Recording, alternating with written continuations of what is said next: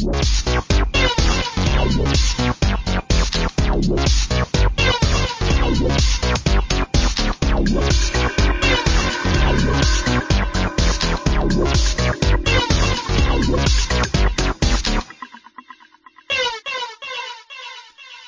and welcome to the Wide Teams Podcast, the podcast for geographically dispersed teams and remote workers, located on the web at wideteams.com and on Twitter at wideteams. This is episode 54. I am your host, Avdi Grimm. This episode of the Wide Teams Podcast is made possible by generous support from Argyle, offering professional services with niche focus in QA strategy and automated web testing.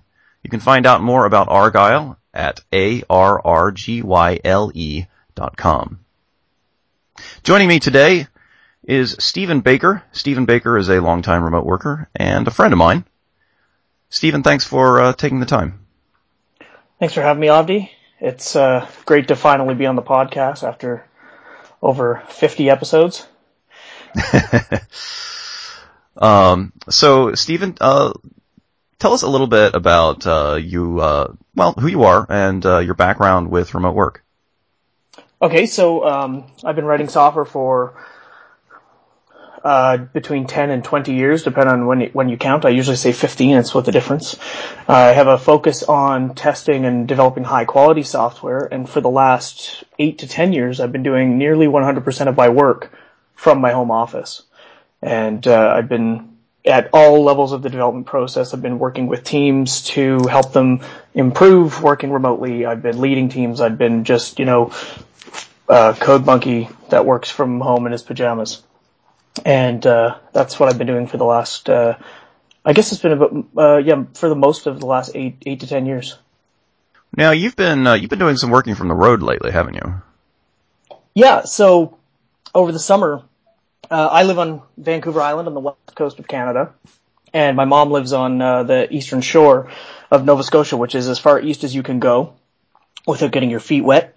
And we loaded up our truck in a 30-foot trailer and drove across the country.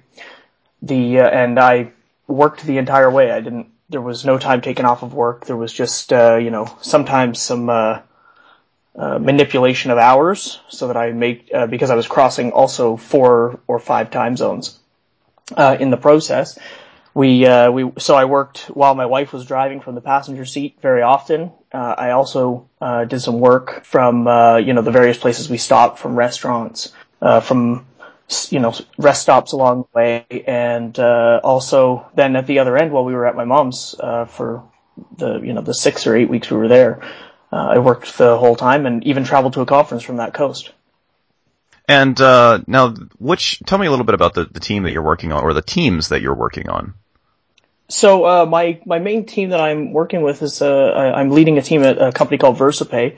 We do bank transfers in Canada. We move money between bank accounts for businesses, basically. The team has 5 developers and a designer who also works in JavaScript from time to time. We 3 of us live on Vancouver Island, but an hour and a half away from each other in each direction. We're spread out across the island, so not close enough that we would reasonably want to commute. And the other 3 developers work from various places around the mainland of British Columbia. And then the rest of the team, which the non-technical staff, actually work out of the office in Toronto. Okay. And how does that work out? I mean, it sounds like you're on a given day, you're pretty widely distributed. Yeah, it works out really well, and actually, from our default mode of operation, we are actually theoretically pretty close with 3 guys in Vancouver and 3 of us on Vancouver Island.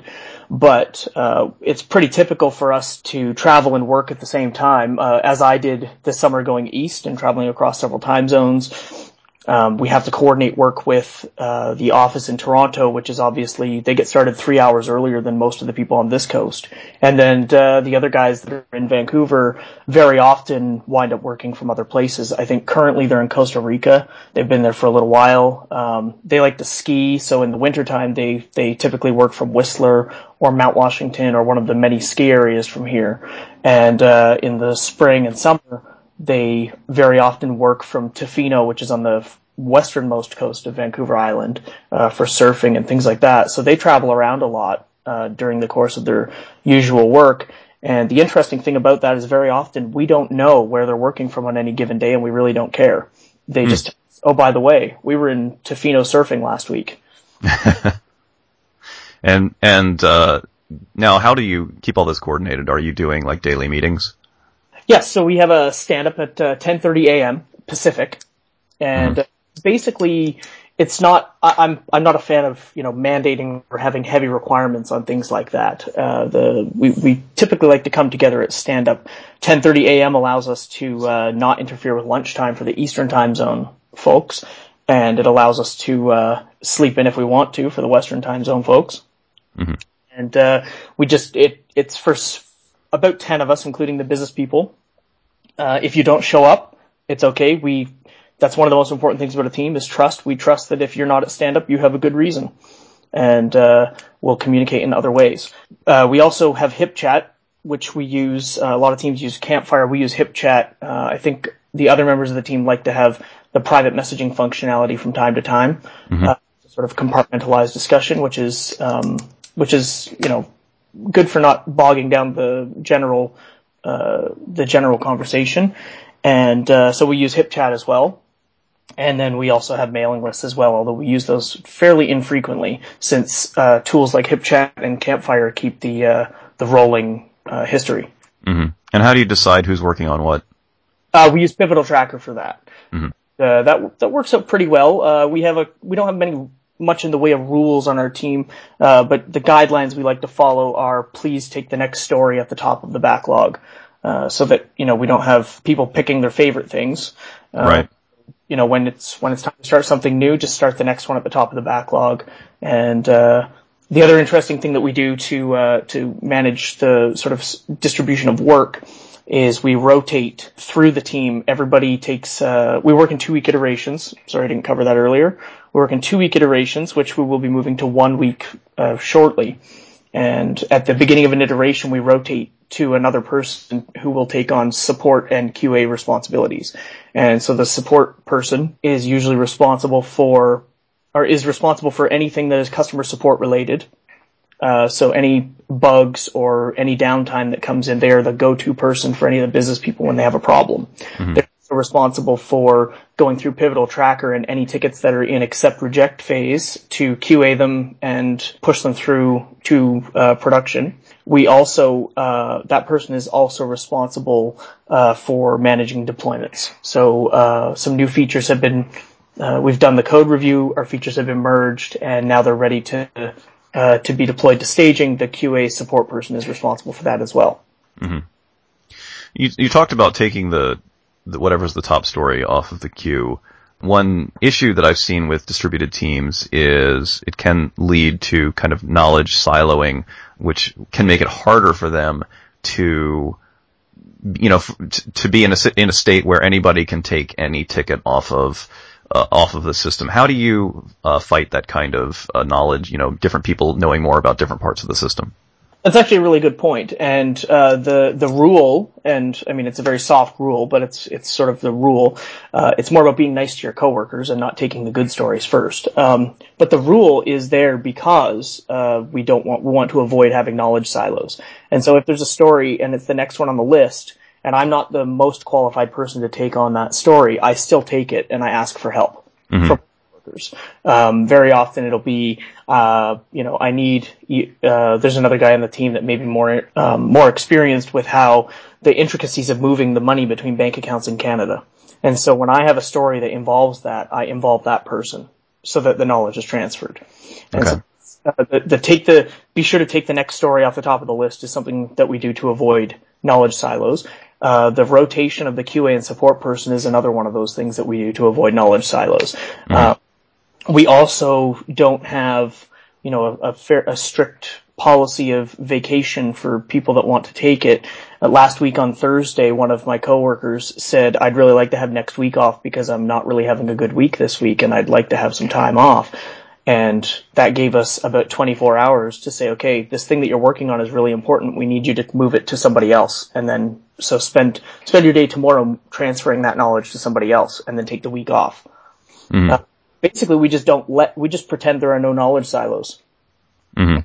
it almost becomes, I guess as they say, a self-fulfilling prophecy. Right, self-fulfilling. Yeah, so if you pretend there are no knowledge silos and don't operate as if a knowledge silo is a constraint, then eventually they just disappear. That's very interesting. When you loop somebody else in on something that you aren't as familiar with, how closely are you working with them? Are you doing some pair programming, or are you just conferencing with them a little bit, or what? We do both. We don't do as much pairing as I would like to. A lot of us, we prefer to be doing, 100% pairing, but it is constraining. It is one of the things that we find constraining about remote development. So, we definitely hop on Skype. Skype is our go-to tool for that. Everybody's always available on Skype. And so we conference with that to ask questions and stuff like that. Skype has screen sharing built in now. When we need to pair, I would like to use a tool called TeamViewer, but it's extremely expensive, and I think it's about $750 for an individual commercial license, and it is probably the best tool for screen sharing I've ever used, but it is really expensive, and I don't like to use it without paying for it. Yeah, agreed on both counts. It's very good, but very expensive. Yeah, and so sometimes we use iChat screen sharing if we need both control from both sides is sort of the tool. It's not ideal. It's not as good as TeamViewer, but it's at a better price point for us. Mm-hmm. So tell me about the philosophy that led you to lead. You said you've been working remotely for 7-8 years. Was that an intentional thing? Yeah, I started thinking about the time that people spend commuting. Well, it actually sort of was accidental at first. I don't like living in big, huge cities, and we only have a few of them in Canada. We have, Toronto and Montreal and Vancouver, which aren't even really huge by American standards, I guess. But I don't like living in those cities. I like living off the beaten path a little bit, where, in 50,000 people, where there's, all the services are there, but it's just not a huge city. And so there's just not a lot of software development work, and especially interesting software development work, because the demand just isn't there for the jobs because the population is lower. And so it started out almost as a necessity, but it became a lifestyle that I grew accustomed to. And when it came time to start working in an office again and going to an office every day, I found myself sitting on the train or in the car for an hour and a half in each direction, thinking I'm losing 3 hours of my day. Mm-hmm. By the time, so now when I travel to Toronto, I go into the VersaPay office on the train from where I stay, which is about an hour and a half north of Toronto. And so I have to drive for an hour, and then I get on the train for an hour. And by the time I get into the office, I've been in the car and on the train for 2 hours. By the time I get into the office, I'm like, all right, well, that's my day. I'm done working for the day, because it's just so it's mentally exhausting for me. By the time I get into the office, I'm not really prepared to do anything anymore. Mm-hmm. And so I think that's sort of how it came around. It was at first almost necessity. The work that I was finding was not where I was living. And then it became, this is the way I prefer to do things. And, by the time, I got married and had kids, I can't imagine not being in the house with my kids, when my kids come home from school. I can't imagine not going to pick up my kids at school at 2:30 or being able to want to. I don't pick them up every day, but knowing that I can is really important to me. Mm-hmm. And if I think every day that, if I had a quote unquote real job where I went into an office every day, I'd get up at 7:00 in the morning. I'd leave the house and I would get home at 7:00 at night, and my kids would be in bed an hour later. I wouldn't get as much time with them. Yeah. And so I just feel like my quality of life would suffer. On the flip side, I feel like I talked about the advantages for me, but on the flip side, I think for the people that engage me, the advantages are huge as well. They're not losing 2 hours of my most precious brain energy in the morning, which I find is best for me in the morning. They're not losing that to a commute. And when I don't feel like I can, I'm sure you've experienced where when you're thinking of a problem, you can overthink it and you need to step back a little bit. And when I'm home, I can step back a little bit. I can go down to the garage and work on my car for a half an hour. And then those problems that I'm trying to internalize and solve are in the back of my brain, and the solution comes to me, and I go back into my office and I work out the solution, and then I always know that I can just separate myself from that problem just a little bit. Mm-hmm. And people who engage me wind up getting quite a bit more time out of me than they would if I was in an office from 9 to 5. Mm-hmm. Now, as someone who lives, like you said, not at one of the big tech hubs, and you're talking about people that engage you, how do you go about finding the business? Well, Twitter has really helped. Years ago, I traveled around a lot of conferences and things and spoke at conferences, and I met a lot of people that way. Writing a popular testing framework really helps with that as well. So for most of the last 5 or 6 years, people have come to me and said, we have this specific problem and we'd like you to, maybe help us with it. And over the time, I've developed a reputation for delivering, for focusing on quality and testability and delivering with those goals in mind. And so most of the time people come to me. Lately, like in the last year and a half, I found that basically I can just write on Twitter, hey, I have some availability. Mm-hmm. And usually within 10 or 15 minutes, somebody comes back and says, okay, we want you for this project. Are you interested? And so it's basically been a matter of either people coming to me or me reaching out on Twitter. So is that what you'd recommend? Like if somebody wants to forge a similar career with, with that kind of flexibility to work from wherever they are, what would your recommendations be for making themselves hireable, I guess? Conferences are invaluable for that because it's any of those networking experiences. The only reason Twitter works for me is because I have, several hundred Twitter followers, and it grows every time I go to a conference. I have 50 new Twitter followers, and for me, those are very often, 750 people that I consider friends in some capacity, but they're also people that are in my circles. And so when I reach out on Twitter, I'm reaching several hundred people that are in my industry that I have met in person before very often. So I would recommend first and foremost to develop your personal networks. And I don't like the whole business networking sort of vocabulary, but I definitely think that, go to conferences and meet people is really important, and develop those personal connections. And then the work will find you. Mm-hmm. You're leading a team. You have been thinking about dispersed team issues for a long time. What are your key points in how you approach organizing a team, facilitating, encouraging a team that's working remotely where maybe not all of the people on the team have been doing it as long as you have? Yeah, it's really important to keep a culture of openness and trust. It's really a lot of people when they first start out with remote working, or a lot of teams when they start with remote working, very often they'll start with, okay, you can work from home 1 day a week, or you can work from home 2 days a week, or something like that. And what ends up happening is the people that are not comfortable with remote workers wind up micromanaging that and overdoing it a little bit. The thing that you have to understand is people will do. You just have to trust your team. If you can't trust your team to do work when you're not watching them, then you probably have the wrong people on your team. So trust is absolutely paramount. And then you need to have trust within your team members so that I need to know at all times when I have a problem that I can go to any one of my team members. And because we're all remote and we're very often in different time zones, that might actually be not, in the standard 9 to 5 workday. I actually modify my work day when I'm in the Pacific time zone to match the East Coast so that I can be available for the business people in Toronto. Mm-hmm. So I actually start my day at 6 a.m. Pacific. But most people, and then actually for some work, I start even earlier than that because the clients are in Europe, and those days have to start at 4 a.m. Pacific so that I have overlap with European clients. But it's really important to trust people and be trusted. And so that's something that's really important. One of the things that I was always a stickler for me was stand-up. The stand-up format that really drags a team down is, this is what I did yesterday and this is what I'm doing today. And I found that a lot of people felt like they were punching the clock for yesterday. They were, yeah. This, or in many cases, people would come to stand-up with lists of things they did yesterday so they didn't have to feel, like they screwed the pooch.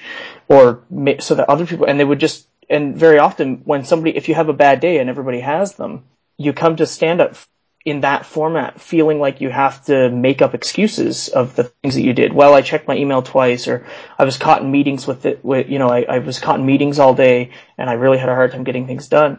but people would like focus on tasks and sort of blow them up. And so for us, one of the things I did early on at VersaPay was said, I don't care what anybody did yesterday unless it affects my work today.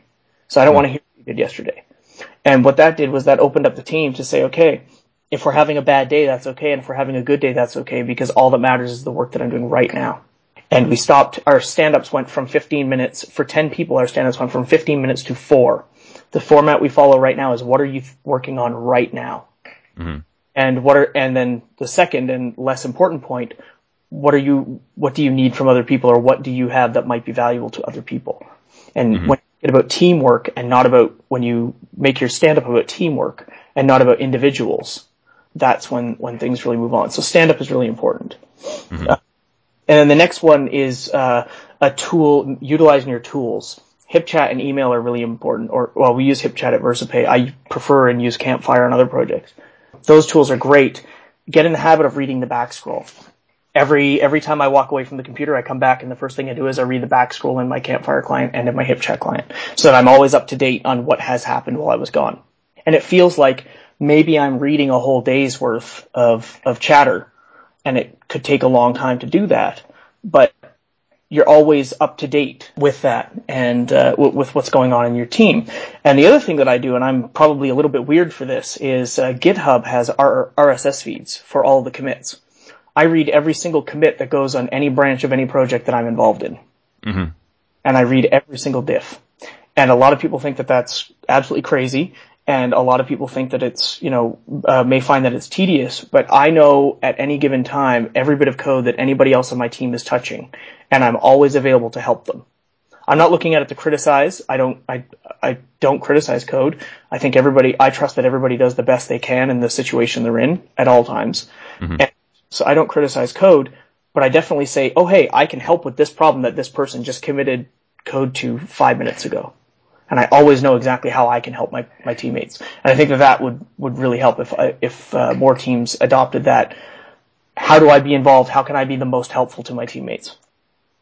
That's a really good point. I've done something similar. It can be very hard to keep up with, but I've tried to do something similar on projects in the past, where I just monitored those feeds and looked at everything that went in. And I agree, that's it can be a really powerful thing to do. I mean, it feels like you're effectively making yourself, like a connector. I mean, you're making yourself sort of a nexus to tie this distributed team together by being someone that knows everything that's going on, even though it's going on in different people's, different places, different times. Right. And it's good to have. That's what I see as my job as a leader of a team, is to always know what everybody needs around me. Mm-hmm. And how can I help? Because they're going to come to me with, what can we do? I mean, obviously, in many cases, I have a lot more experience than a lot of my teammates, and they're going to come to me and say, how do we solve this problem? It helps if they don't have to spend 20 or 30 minutes explaining to me where they're at. Right. And it's also, I can say, look, hey, I see you're going down this road. You might want to investigate, maybe this library that I've used, or maybe try this little thing or something like that. And I think that I don't think that only the lead should be doing these things. I think that everybody on a team should be doing these things. But I think that it's most important for somebody in a leadership position to be doing it, because it's important to know where everybody's at. It's not always easy to know what is everybody working on. And I don't want to enforce hours. I don't want to enforce output. I don't want to enforce anything, because that doesn't help a team. That hurts morale. I want to say, what do I have to be doing, and what does my team have to be doing to be as useful as they possibly can? Mm-hmm. And that's actually the only thing that's the biggest difficulty we have on our team, is that we have the business people are all in Toronto. Mm-hmm. They all go into the office every day. And so the thing that we don't have, and that we have to encourage out of the business people, is to have fewer of their conversations at somebody's desk, and have them more often in communication mediums like email or on HipChat that they wouldn't otherwise have that way. Have you had any thoughts about encouraging them to do that? I mean, do you have any tricks for that? It's really hard, especially when you're dealing with non-technical people, to get them to use technology. I mean, when I go into the Toronto office, I get there and I say, wow, I feel sorry for you guys that you get on a train every day. When the first time I went in the office, I said, I can't imagine getting on that train every day, mm-hmm. coming into the office. And 3 people in the office said to me, I love coming into the office. I get to come in and sit around my coworkers and things like that. And they explained how I feel close and I feel like I can always just walk over to somebody's desk and talk to them about a problem I'm having. And I said, well, I don't feel like I can't do that. I feel like everyone on my team, I just have to double click their name in Skype and I'm now having a conversation with them. Mm-hmm. The thing that I say, and it's sort of tongue in cheek about, remote working is that, the only reason to go into an office is if you want to smell your coworkers. Skype, you can see them over video chat, Skype, or some other way. You can't touch them because that's sexual harassment. And so the only thing left, is to smell them. And so that, for me, as a nerd, that's the only reason for me to go into an office. Now, that said, I do like to get together with our team, and since we do mostly live on the West Coast, we do travel to Vancouver we try to do it about once a month where we just go over for a day, and we mostly just hang out and socialize for a day. And that's just sort of the, more team building than actually getting work done. And I do think that's important. I do think the offsite days are important. And for remote teams that are distributed around the globe, that is really expensive and can be cost prohibitive. Yeah, true. Well, these have been some fantastic insights. Stephen, before I let you go, where can people find out more about you and the projects that you work on, online? Sure. So, on Twitter is a great place to find me. My handle on Twitter is srbaker. And my website is stephenrbaker.com, and just don't forget that middle initial. And that's probably the easiest way to get a hold of me. All right. Well, thank you very much. Thank you, Abdi. It's been great. That's our show. Hope you've enjoyed it. To subscribe, if you haven't already, or to check out more interviews and articles about remote work, go to wideteams.com. You can also find the show in the iTunes Music Store, where reviews are always very welcome. The Wide Teams podcast is distributed under the Creative Commons Attribution Non-Commercial Share-alike 3.0 license. Our music is by Giles Bouquet. Until next week, this is Avdi Grimm, signing off.